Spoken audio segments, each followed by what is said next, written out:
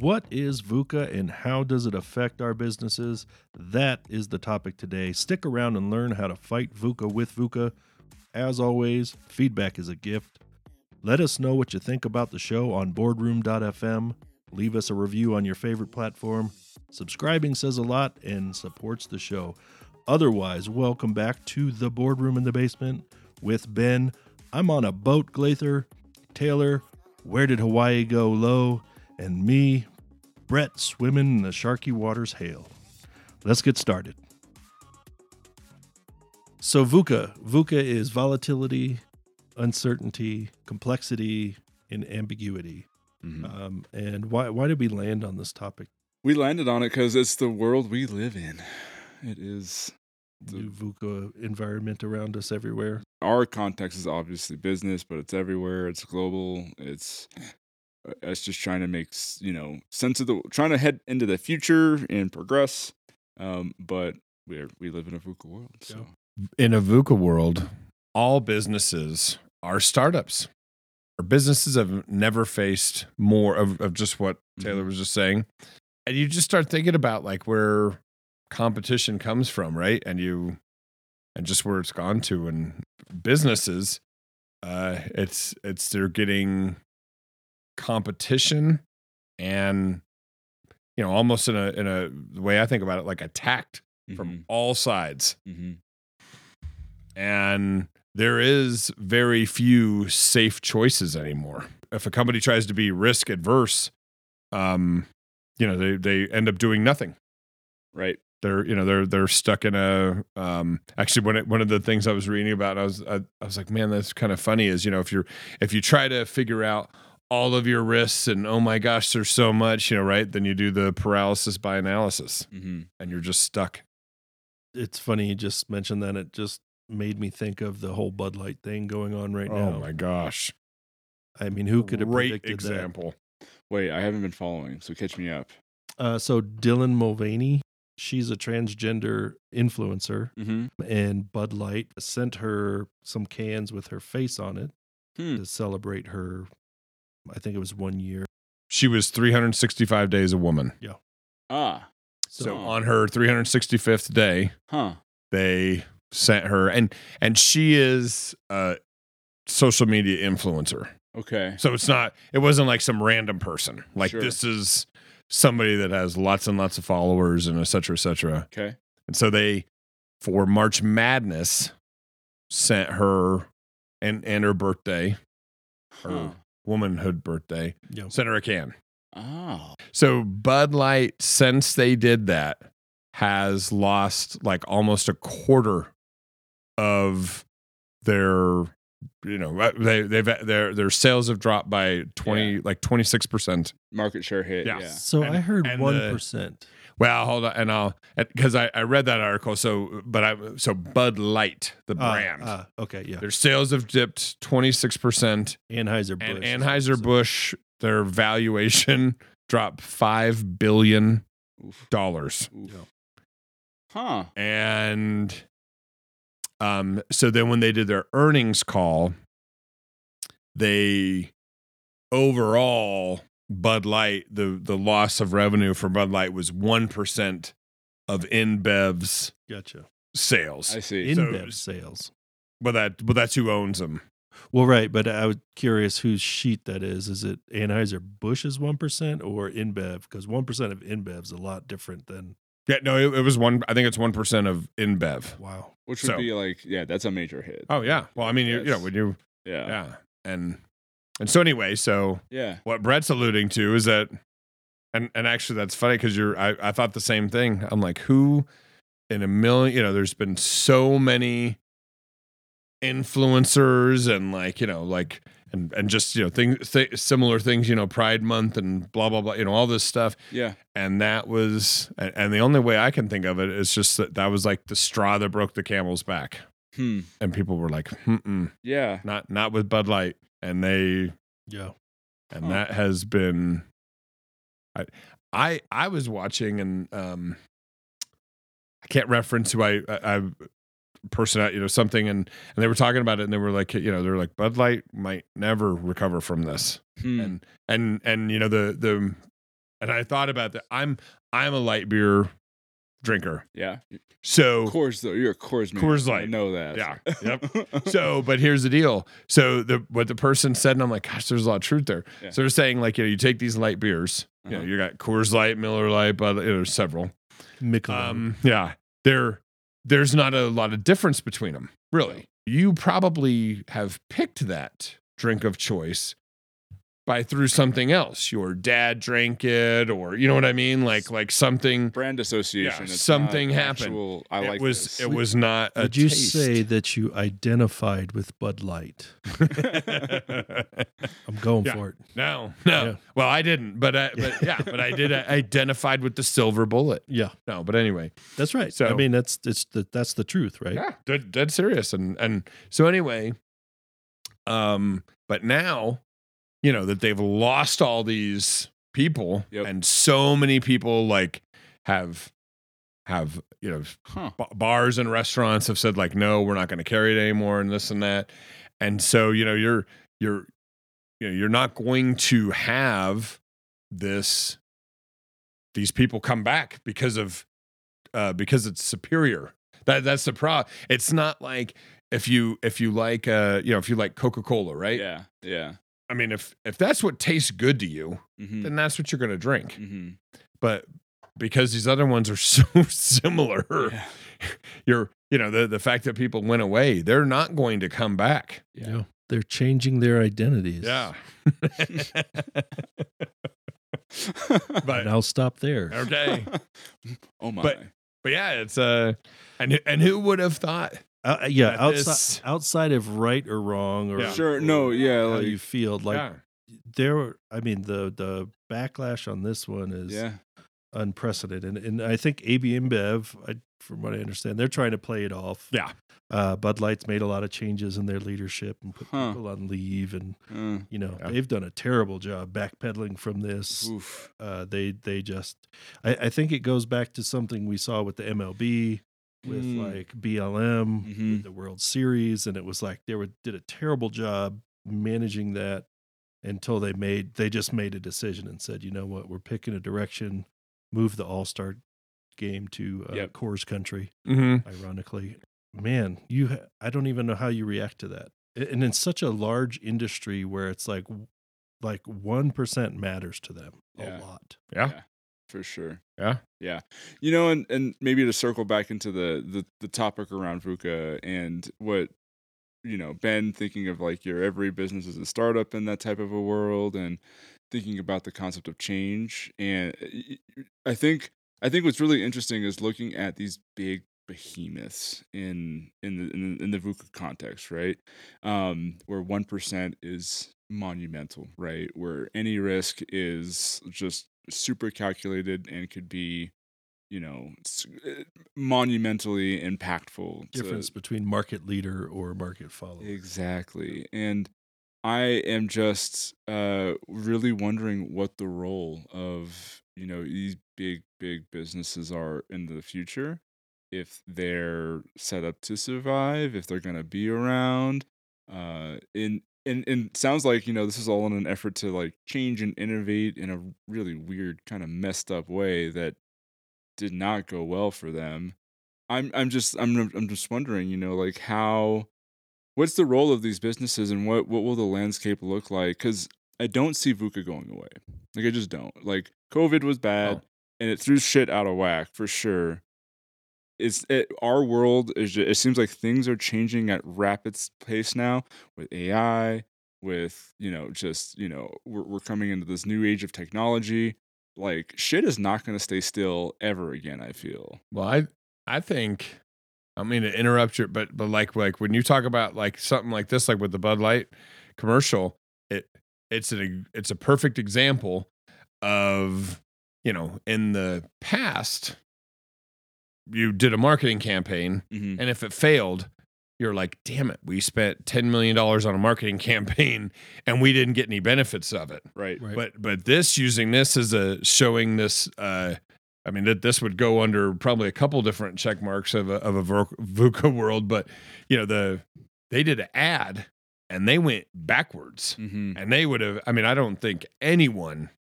I'm very confident. No one would have ever have thought that by doing an ad campaign you would go backwards. Yeah.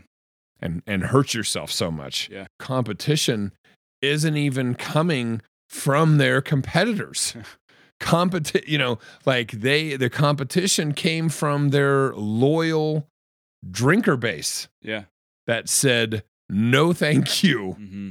And I mean, that's got to be unprecedented. Because probably the only other screw up of this magnitude can be when Coke went to New Coke. Yeah. Oh, yeah. And then they had to, and I don't know how long that lasted, but 9 months later, they were like, just kidding, guys. Yeah. It's only old Coke. Yeah. The difference it's kind of a fun comparison. And I would love to spend a lot of time breaking down the Bud Light thing and like where they went wrong. Mm-hmm. But if you look at Coke versus New Coke, it's like, it'd be like Coke changing the logo, but not the recipe. Yeah. For New Coke. Totally. Yeah. Right? Totally. Yeah. And it's so bizarre to think about somebody, way back when that happened. I remember it probably all too well, but imagine somebody back then going, "Oh my God, have you seen that new Coke logo?" No, thank you. I will not be seen with a Coke can in my hand. Yeah. The stuff. Right? But now you're right. I mean, that is exactly how Bud Light is. Plays in perfectly with this. Yeah. It just shows that, I mean, that all this can come from anywhere. Yeah. Yeah. For an organization like AB InBev and like Bud Light, right? Again, they've been doing this for a while, right? Yeah. You got to think their intelligence, their decision making process, like all that's got to be like fine tuned and just super honed in. And for this to be the outcome, it's just like, how do you like what the hell happened? The masters of marketing. Think about all the different commercial campaigns that were referenced in pop culture and movie, all across things. Super Bowl. And how many Super Bowl commercials, from classic, like, Clydesdales to silly things, the WhatsApp and stuff. Wasabi.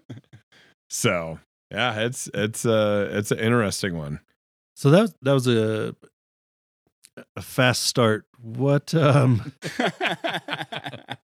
mean, I think it just kind of goes to show the true world we're living in right now. It's not hard to find a really impactful example. Yeah. And I don't necessarily think that was a mistake on Bud Light's part, right? For trying something new. There's certainly things to learn from them if they want to continue to be the same company. Yeah. If they don't, that's a different story. From a VUCA standpoint, I spent a lot of time thinking about planning, just naturally where my mind went. And I don't know that I came up with anything like solid to actually do this. My first take was, instead of building a plan, how do you build a system around what you want an outcome to be? So, and I think this is a great example of what startups have to do, is you have to be agile and lean and have a system in place that allows you to pivot really quickly. So even in a sense where if Bud Light needs to be a startup, that's not going to happen. But maybe this is the self pruning of our large companies, because they just can't do what needs to be done anymore. Well, I mean, like, I think what you're bringing up, I think about it very similarly. The cute phrase I keep in my head is, it's the difference between doing what we've always done because you've got the data to back it versus anticipating what the future holds, right? So it's like this, hey, we've got all the trends in history and, all this stuff of like, this is how it works. And so we're going to keep that core and, put an innovation sheen on it, right? Which I feel like that's kind of what's happening with a lot of these big businesses, right? Like, we're just trying to do the same thing, but make it look different. What we're really needing, or kind of where I see organizations being successful in a VUCA world, is being able to lean into that kind of uncertainty, right? Like we can kind of see where the not even necessarily a trend, but like where certain pockets of needs are, right? Where we see opportunities and anticipate, what the needs are going to be in an area, and being able to capitalize on going after that, building systems like you mentioned, Brett, to make good on that, and honestly having the organization set up to do that, right? It's one thing to see where things are going, and a completely other thing to be able to set up a business to make the opportunity, financially successful, fulfilling, whatever it is, right? Like it's totally different. Now, I know you come from the oil and gas industry. Can you? There's probably tons of examples where you see that shift needing to happen. Do you have like a here's the way it works, here's the way it should work? Yeah, so that's a great point, and yeah, I have lots of examples. The one that comes to mind is, I think we live in a world where climate change is driving so much of thoughts around energy, around how we do everything, right? And where I've seen us, where I've seen some examples of like, hey, we need to do this better. In trying to be, I guess, kind of on the front end of it is, can we build like a say like an oil plant or a processing facility that doesn't emit, right? If we think that oil and gas has a place in the future, and this isn't my personal take, this is just rhetoric and kind of what's out there. If oil and gas has a place in the future, how do we do it in a way that, we're not actually we're not the bad guys that are pumping a bunch of CO2 into the atmosphere, right? Before it even gets to like a car, right, where it's being combusted in an engine, right? There's a whole bunch of issues around how much methane, comes out of the process. But thinking of, and a more personal experience of mine have been like, can I design an actual facility, a surface-based facility that gathers the oil and gas and make it so that we can measure and verify that there's no errant emissions, no leakage of anything, and everything that comes out of the ground stays in the can, in the pipe, and will do so all through the value chain. And so those are areas where I do see like some, like the talk is there and the intention is there. Some of the actions aren't always very aligned. And so often, and I'd say more often than not, and something that actually drove my exit from the industry was when you get to like the town halls, when you get to the investor calls, they're all talking points, but what always ends up being the major focus is the performance of the business, right? The production levels that you're hitting, the financial drivers, right? Right. And that never went away. So I could never get the sense that, hey, we're willing to take a risk and implement a change and do something different, even though it's risky, it could potentially hurt our business in a financial way. There was never any appetite for that. There was never any consideration of that. It was always just, we're keeping this ship steady, and we're gonna make some shiny, innovative, pitches, ideas, that, as me, someone who was trying to actually implement true change, was really frustrating, hard to deal with, and not something that I see being sustainable in the long term. So how does VUCA play into that world right now? Yeah, so VUCA is playing into that world in a sense that, I mean, you look at oil and gas volatility. We'll just do one at a time in terms of the letters. You've got major competition from renewables now. It's very cheap and economic to do so. So it's making the demand for oil and gas a bit wonky to predict. Volatile up and down. You looked in the last 2-3 years, you've seen an all-time low of oil be negative, and which has never happened in the history of ever. Like I remember the day, it was in 2021, maybe. I can't remember the exact.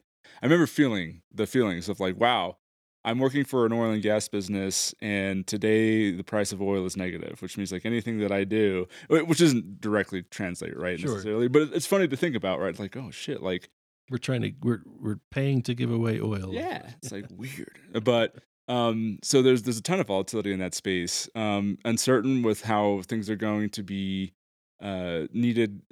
And think about globally, right? Think about globally. Like here in the US, we've got a lot of renewable and clean energy incentives. We've got pushes, we have a lot of energy to make that transition. There are developing countries and nations around the world that aren't in that situation. You think about, a lot of Europe right now who's been reliant on Russia for their oil and gas products and to heat their homes and power their infrastructure, who all of a sudden new pressures and different demands there. So it's like, oh crap, is that going to be something that sustains? How is that going to play out? Like, that's crazy. The complexity brought in by anything, like different technologies, different actors around the world. It's super complex. Can you make something that is inherently a fossil, dirty energy clean? Like, you can, but it's complex and ambiguous. It's just, I mean, I don't know how much more I can say, right? Like, Right. it's, you put it all together and it's just like, you can see how convoluted it is. Maybe one thing I'll lean into is just, I think about being a historical shareholder in terms of like, I own oil and gas stock, right?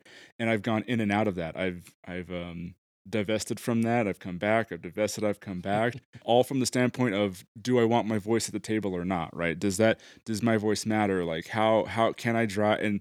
And I even think about it a more institutional investor, right? Someone who has more like say than I do, right? How does that person weigh with, oh, we want to drive change, but we don't want to encourage bad habits, right? So it's all over the place. It's all over the place. Yeah. Very VUCA. Very similar in the like data energy business then, or data center world. What I think about again is like supply chain. Yeah. And talk about uncertainty and stuff. I mean, it'd be interesting to see what could happen if you could supply everyone everything, and there's just not enough. There's not enough of anything.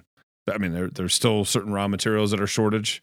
There's a worker shortage, skilled labor shortage. Microchips are still in a shortage. And this is true uncertainty, right? Like, yeah, it's true. It's not just delayed. You Yeah. don't know when there'll be enough production. No, yeah. I mean, and people talk about, it's out there, and obviously they're like with the chip manufacturers, right? I mean, there's, I think there's 4 of them going in the United States now, as they've said, hey, we're can't survive on, or rely on China for our supply of those. So yeah, I mean, I guess you could say yes. Eventually, we will get caught up, but I mean, that's just on the chips. I mean, there are still other supply chain things, and it's unforeseen pressures on a business, and who knows who's going to survive. Just talk about we're acting like a startup. Mm-hmm. Like, when you're thinking about as a startup business, I mean, you're just trying to say, hey, I want to, survive and get to a sustainable business model, right? I mean, get something, and and obviously if you're in manufacturing or something like that, get your economies of scale in order so you can, grow and make money and make things. And even like what you're talking about, like oil and gas and stuff. I mean, the supply chain plays a huge role in that. And Major. Yeah, a lot of external pressures that would be, I guess, hard to sit and expect. Mm-hmm. So now it's here, and again, to act as a startup, so it hits you. You've got to be able to be flexible and quick to respond. And again, you're mentioning some of these big companies.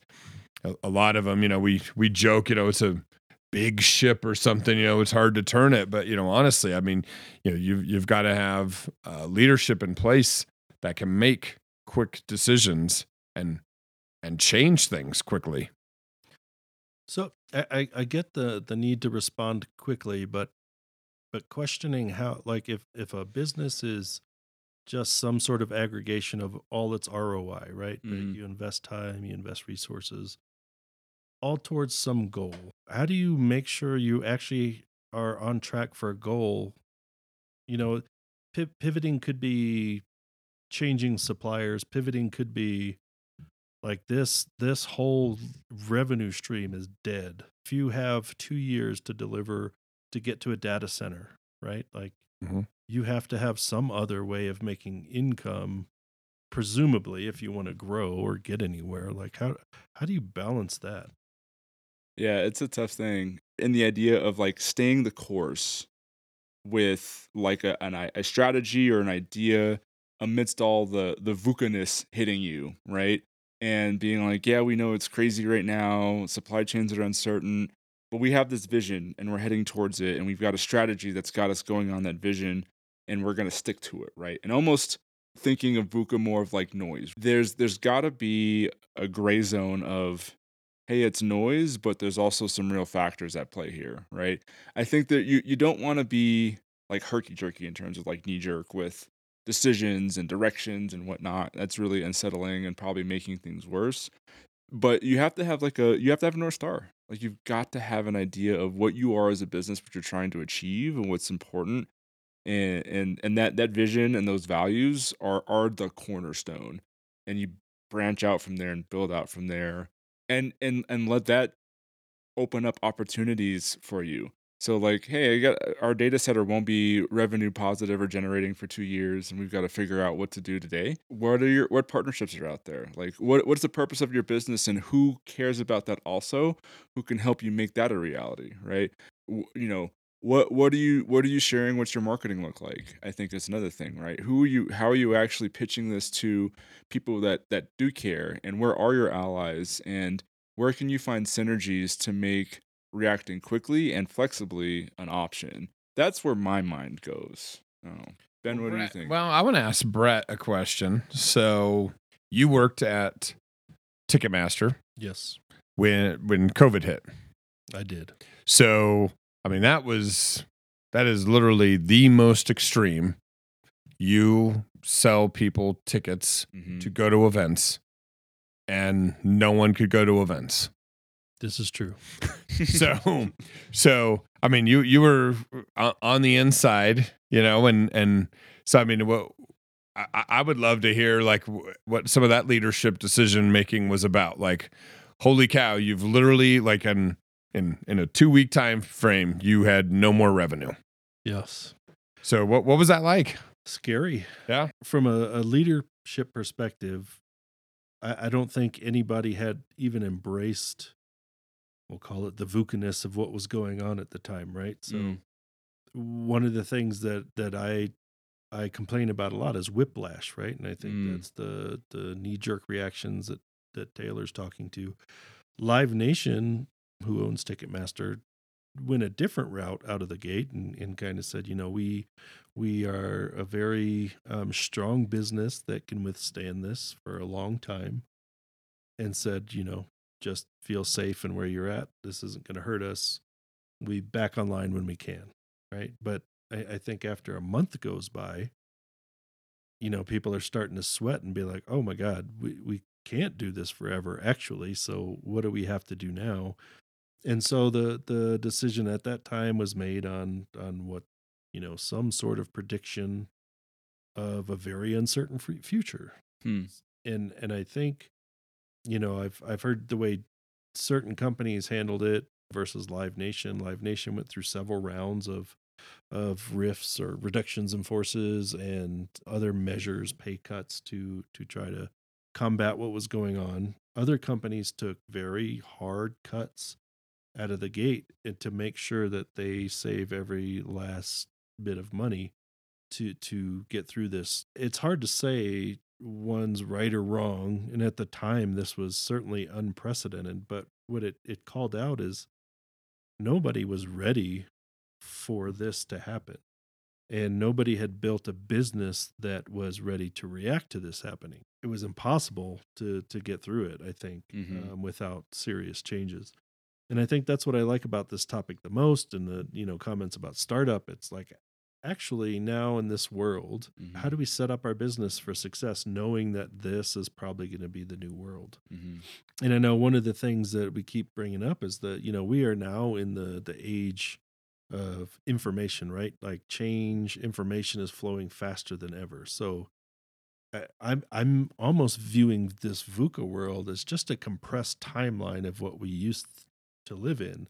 We had time to make decisions. We had time to do research. We had time to think about stuff. Now we have less time. And then if AI ushers in a new industrial age, it's going to even be faster. It's going to probably feel like the pandemic overnight again. And so how do you set up that business to, like, run at that speed at the time it was super scary, and nobody was prepared to even tackle at the level of it needed to be tackled. Yeah, or predict what was going to happen, right? How do you react to something that you don't know what you're reacting to? Right. Well, I mean, to your point, like if you had a purpose, to an extent, Live Nation could have said, and they tried to get into virtual events and whatnot, but I think they could have said our job is to make connections, and that's what the slogan was, is get you in, right, and connect. And I think immediately out of the gate, even from a community standpoint, there could have been a different level of engagement that could have used, that the infrastructure that they had for different purposes, creating different types of connections. So, I'm not saying that would have been enough to stop any of the layoffs from happening at the time, but it might have helped. It might have helped. Well, and I don't know.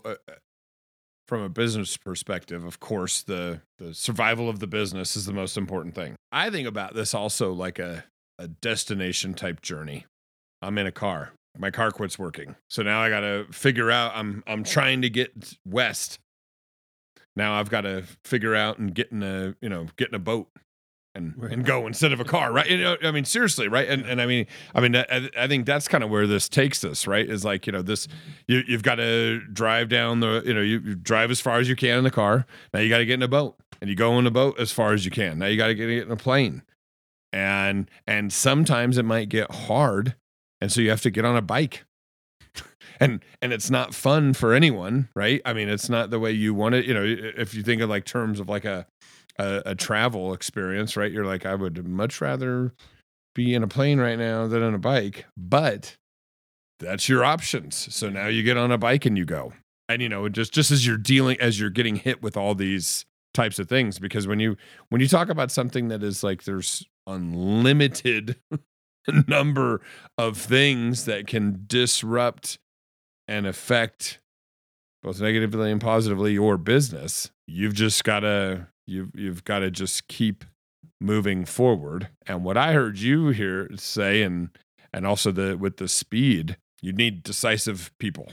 I mean, somebody that can, I think there's a lot of people that can make comments like, there's a lot of people that, wait and see, and well, let's ride this out. Let's see what the numbers from the first quarter say or something, right? But if you have somebody that can really be decisive and say, you know what, this is what I think, and this is where we're going. Yeah. What I like the boat analogy, because what it makes me think, if I was a leader and I'm like, all right, we got to go get in this boat now to get to our destination, because we got to, we were going to take the bridge, but the bridge is down, so now we got to get in this boat. Mm-hmm. I don't have a boat mechanic, so if the boat breaks down, what are we going to do? Like, oh, that's a whole new set of issues that you cannot possibly plan for. And I think this is where my head was with planning, is you can't plan for everything that's going to go wrong. So how do you actually, build that culture that says, all right, we have enough smart people in here, and somebody needs to now figure out how to operate this boat. We need a pilot. We need, a mechanic on the boat, and we're going to get to that island. By the way, if that island now blows up and we have no destination to go to, it's a really exciting movie. I want to watch this. Right? Yeah. It kind of makes me think of succession planning for somebody at work, right? If you were to just have a team that was critical, and one day the most important person left, and you're just like, oh gosh, that sucks, right? Like, what are we going to do now? It's like, well, you should have thought about that. Did Brett right? just jump off the boat? Like, Right. is he Exactly. swimming in the water? Yeah. Did he say anything? I didn't even think of anywhere near this, but just what you're talking about right here reminds me a lot of like the military. Yeah. And you think about, and I was kind of going, I'm like, man, like if you're on a boat and what happens? All right, you've got GPS, you can do this, bam, we leave, we're heading to Hawaii. Well, VUCA is a military term, is it not? I honestly didn't know that. I'm pretty sure. I thought so, yeah. Yeah. I think it's like, older than we think it is. Yeah. But yeah. I did not know that. Didn't mean to interrupt you, but yeah. No, it's fine. But so anyway, but I'm sitting there thinking to myself, I'm like, all right, like if you're in a boat, going to Hawaii, and you got GPS and everything. Well, what happens if you lose power? Mhm. Right. Well, you can, and you even brought, like the North Star. You could probably get pretty close. I mean, it might not be, and again, just like how messy the real world is, right? Yes, the best case scenario is you have your plan and you work your plan and you get from A to B. But when you have all these other things, and like you and just like what you were talking about, I mean, if you don't have a plan to deal with issues, emergencies, problems, then you're going to be dead in the water. But if you can, but if you can be like, oh, hey, or whatever, but yeah, and same thing, right? If you don't have some way to deal with it, and of course it's not what anyone wants to think about, but if you have to, I think that was really insightful from you. It's fun to think about Ticketmaster or Live Nation. It's all of, like, literally Hawaii wasn't there all of a sudden. They're like, we're getting to Hawaii, man. This is gonna be so awesome, and then Hawaii just disappears. Yeah, That's crazy. that is. And I think what's jumping out to me is like a couple things. I agree that you got to have decisive decision makers. That's got to be balanced, and every time I hear about quick decisions, like the word that comes to mind is bias, right? You're gonna have bias in those decisions, so be careful with that. And thinking about Hawaii like disappearing on you, like all of a sudden, I think what comes up to me in that instance is, if you're on a boat, and the question that you have to ask yourself as a leader of an organization is, where now? Is what do we do now? It's hard to think about, like, was Hawaii the North Star, right? And assuming that it is, and playing the scenario out, like Hawaii was our North Star, that's where we were going, but it is now gone. It is now gone. I think questions are, okay, will it come back? If it doesn't, where do we go now? All right, do we want to go somewhere? I agree with what you're saying, but my mind immediately goes to, how much food do we have on this boat? How much water? Like, how soon do we need to pick a direction? Like, what is the state? And can you operate in that way on a daily basis? That's a whole different process of constantly, all right, how much water's on, and it's probably exactly how the military operates, right? Yeah. Like, we're gonna go, how much ammunition do we have? How much water? How much food? And actually, that's exactly what a business would do, right? I mean, they sit there and again, using Live Nation, right? I mean, hey, we have X amount of money. How long can we sustain, right, without having any revenue? And you start making some of those hard choices and start doing some of those things, right?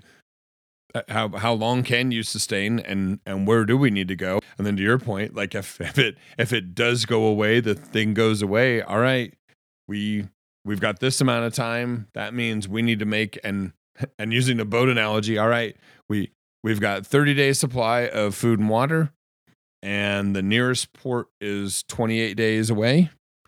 So we have 2 days to make a decision. And we need to shove 13 people overboard. Well, and so in 2 days, in 2 days we're making a decision, and then you start rationing. So then you start cutting salaries, and you're not really doing that, in our scenario. But then you start laying off people and start rationing and doing this, and you start heading, and you go. That is probably exactly what they do. The uncertainty part of this is the one that I keep tripping up on, because you could do that and say we have 2 days to make a decision, assuming the worst case scenario. Yeah. Right? Yep.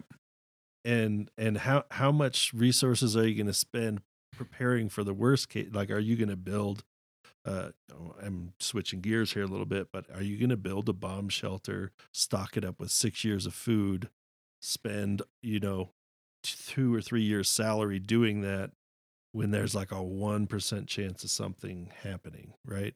And arguably, like, if you were risk planning for a pandemic, it probably should have been a pretty high percentage that something like this was going to happen again soon. With the uncertainty, like, you don't even know what to plan for at that point. So, which is why I go back to, and I really appreciate this conversation, because I love to hear the thought of, like, how long is this boat going to stay afloat, and how long are these people going to be able to survive before mutiny or something else, right? And to me, I circle back to that uncertainty has to exist for everyone at some level.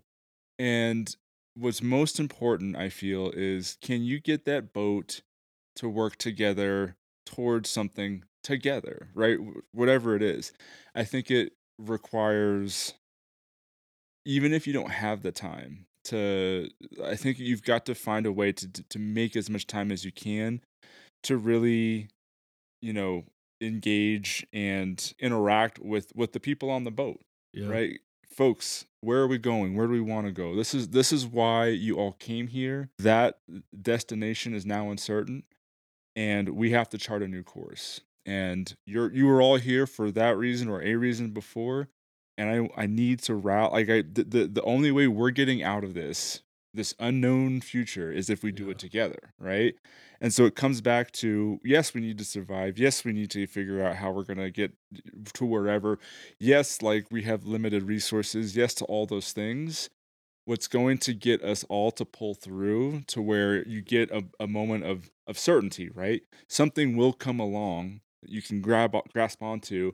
And what's important when those moments come around is you've got a team behind that can push you there, right? Yeah. You know, I think the worry for me is, do you worry so much about, you know, not having a destination, not having a chart, trying to keep everything together, pulling it together, that you're going to overlook something that you can channel everyone's energy and effort to? Yeah. That's where I go with that. Are you suggesting that you don't play to lose more so than you still play to win? Oh, that's an interesting question. It's actually kind of funny me saying this. Like, I'm pretty risk averse. I like to have contingency plans, backup plans. Like, if I were to start a business, pandemic planning would certainly be one of the risk scenarios that we play out and prepare for. Um, I think what I'm trying to get across is vision and values. I feel very broken record many times as we talk on the show and with each other. I think the vision for your business, your organization, your purpose is so important that it has to be the thing that folks can always fall back on, that people can turn to and say, hey, we're in the middle of a pandemic. We're at Live Nation. We can't do live events. What are we going to do? How are we going to make this business successful? How are we going to keep our people fulfilled? How are we going to live out the values and the vision of our reason for being, with our method and means now removed from us, right? So if your company was terrible at the vision and values things, or just had the wrong ones, like, what happens in an event like that? That's just so profound. My feeling is, if you don't have that as a starting point, you're set up for failure from the beginning. So, like, I don't know. I always think there's time and place to do that. Like, if you haven't done it, you better do it now. Is like my only thought about that. My like true deepest original thought is, like, if you're gonna set something up, have a vision and value from it from the get go, so you can fall back. I mean, that should be why you're doing something, right? Like, making money is great, and that's important, and I would like to do that, and I'm on board with that. What's, I think, going to make that a reality is if you have a vision that you can share, you can tell that story, you can rally people behind you. So that's my take. Yeah. Taylor, I personally agree with you that you've got to have a good vision, a rough direction as it may be changing. And it will as, be. Yeah, as it will ever be changing. Mm-hmm. You know, I think though there's probably a couple things in there though, like, and I take this from either, you know, on the boat with people's lives or in a safety world. Some of it is non-negotiable. Like if you're a manufacturing company, right, around danger, you know, or metal and sharp things, Yep. like, you know, there's zero tolerance, right? Yep. I mean, you have to have zero. It has to be this way, and you know, and I guess, you know, why you've got a good purpose, it might not necessarily be the people, everyone collaborating and getting there, because I fear people also tend to, or could fall into the trap of cutting corners and doing things. So you need somebody to hold everybody accountable and keep marching along and having some of these things that are non-negotiable. So what I hear you saying, this is your value talking. Yeah. Right. Yep. So and maybe I should have been more like truly explicit. When I say vision and values, I truly mean both of those things at the same time. Okay. Right? Yeah. So like the vision is important, but vision is nothing without a value side. Yeah. Okay. Yeah. I totally agree with you. And that's what's going to shape where you're going to go if the bump in the road, the destination changes, the unthinkable happens, right? Mm-hmm. It's gonna help you survive, or may even determine whether you survive. Yeah. I think that's a really good point. Whether you survive or not, I think is based on a lot of things. But yeah. Vision and values where I land. Brett, what's coming up for you as this conversation's going on? I'm a big believer in vision and values too, and where it's got my head in a fun place right now. What do you need in a VUCA world to move forward, right? Mm-hmm. Vision is one of those. Some unyielding commitment to values. Yeah. Collaboration. Yeah. Action. Wait, did you just do? I did. A new VUCA? I did. Oh my goodness. Say it one more time. Ben's looking at you with a blank stare. Now you talked about VUCA-ness before. VUCA-ness, Yeah. So I feel like, was that a made up term, or did you? VUCA itself? No, VUCA-ness. Oh yeah, Taylor I think just coined that at the beginning of the show. Okay, that's why I just VUCA-ness. And then now hit me with that. Explain that a little bit better. So a new terminology. What you need to respond in a VUCA world is vision, some sort of unyielding commitment. I don't know that I could work on the U part for sure. Collaboration and action. Yes. VUCA meets VUCA. I love that. Yeah, fight VUCA with VUCA. Yeah. I think that is really, really, really insightful. I love that so much. Yeah. So do I. How are you actually going to run a company differently to be a little more resilient in a VUCA world?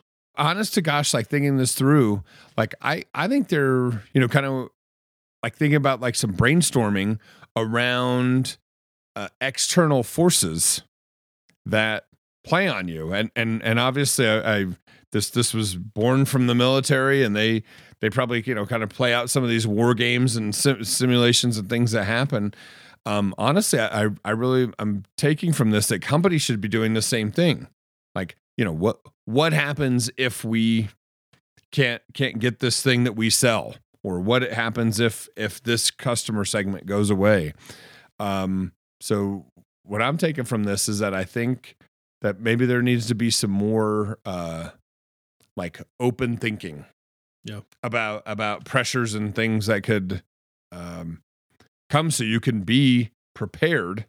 And of course, if the unthinkable happens, you're not going to have all the answers. Right. But you can at least have a plan in place to go attack that situation, and maybe even go as far, and you brought this up, if you don't have a succession plan for somebody that leaves, maybe have a little bit of a succession plan built into this, right? Like if you're talking about a big organization, like, hey, if all heck breaks loose and our CEO, who is great, leaves, dies, whatever, who is going to backfill for him?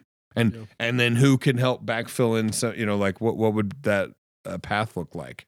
So I guess maybe disaster planning. Disaster planning. All right. I don't know if that's that's not a really exciting acronym, and I didn't, come up and invent something on the show, but that's my 2 cents. What I think about though is, like, honestly, if you walk out of here and say, you know what, we haven't talked about disaster planning at all in your industry, specifically in the sales side of things, you probably could have benefited of somebody asking the question, like, what happens if all this changes? Like, how are we going to, keep our salespeople engaged and paid and happy?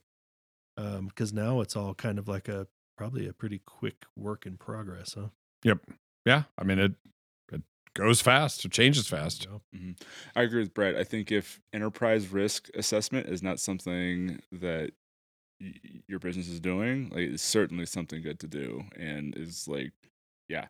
And I think it's really easy for like especially like newer businesses. I say like new businesses and really established businesses to get complacent, or in terms of, or maybe not complacent. Complacent maybe in established and not have enough time or energy like in the new space, right? Like everything's a risk when you're so brand new, right? But that kind of brings the VUCA, like the VUCA brings those things together, right? Everything is uncertain. So I love the suggestion of like enterprise risk management scenario planning. Got to do it.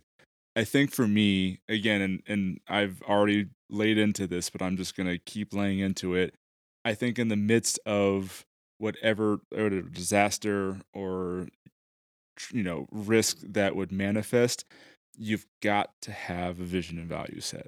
I think if you can't go to your employee base at the outset of a pandemic, of what like a cataclysmic event for your organization, whatever it is, and say, we know that this is bad and we know this has changed everything that we were working on, but we know what's important to us and we know why we're here and why we brought you on.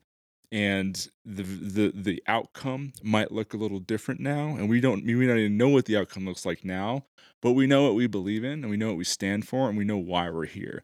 And so I think the closing thought is just to lean into that and to always have that as your fallback, and the minutia will have to be worked out.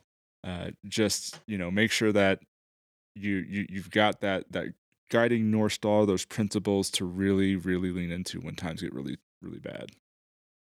So this conversation has really made me think about open book management right now, which is the business practice of creating transparency by sharing financial information with employees. Mm-hmm.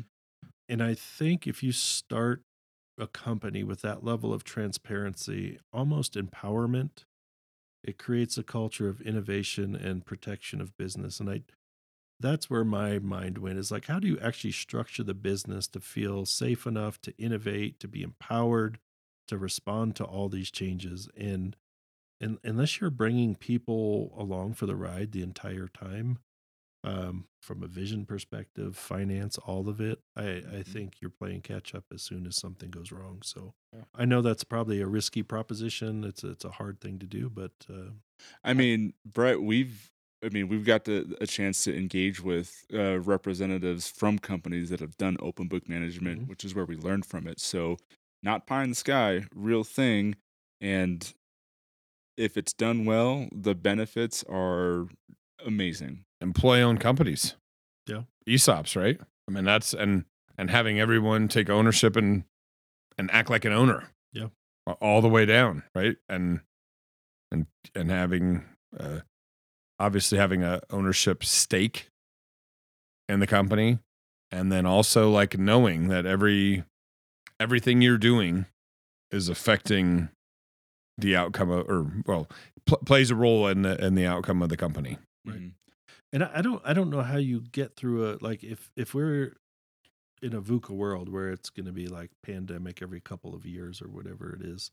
I do not know how you run a business without getting to some level where people are more engaged and feel a sense of ownership. Mm-hmm. I just don't understand how you would, because people will either jump ship or you're going to let them go for whatever reason because of the finances. And maybe this is back to the whole public company versus private company type of conversation that we've danced around.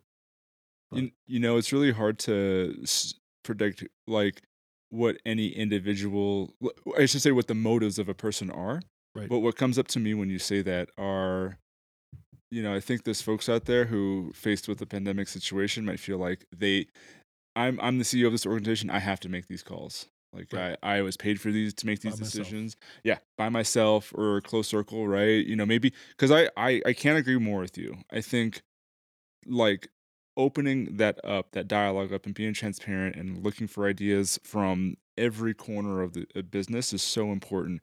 And leaders, I think, can feel the pressure to feel like I have to make this call. Yeah. Right? This is what I'm paid for. And so I'm not going to actually seek alternative perspectives, or maybe they'll be very limited and focused. And then I'm going to make that call. As a general practice, you should always be looking for those ideas. You should have a Right, means and that's methods the- to just like those ideas need to have a place to live and breathe and feel free to flow. And so I can't agree more with you. Let's go. There it is, folks. Fight VUCA with VUCA. Join us next time as we ask the question, is the resume dead? Are we doing it wrong? If you like the show, please subscribe. Otherwise, keep on challenging the status quo and fighting the good fight.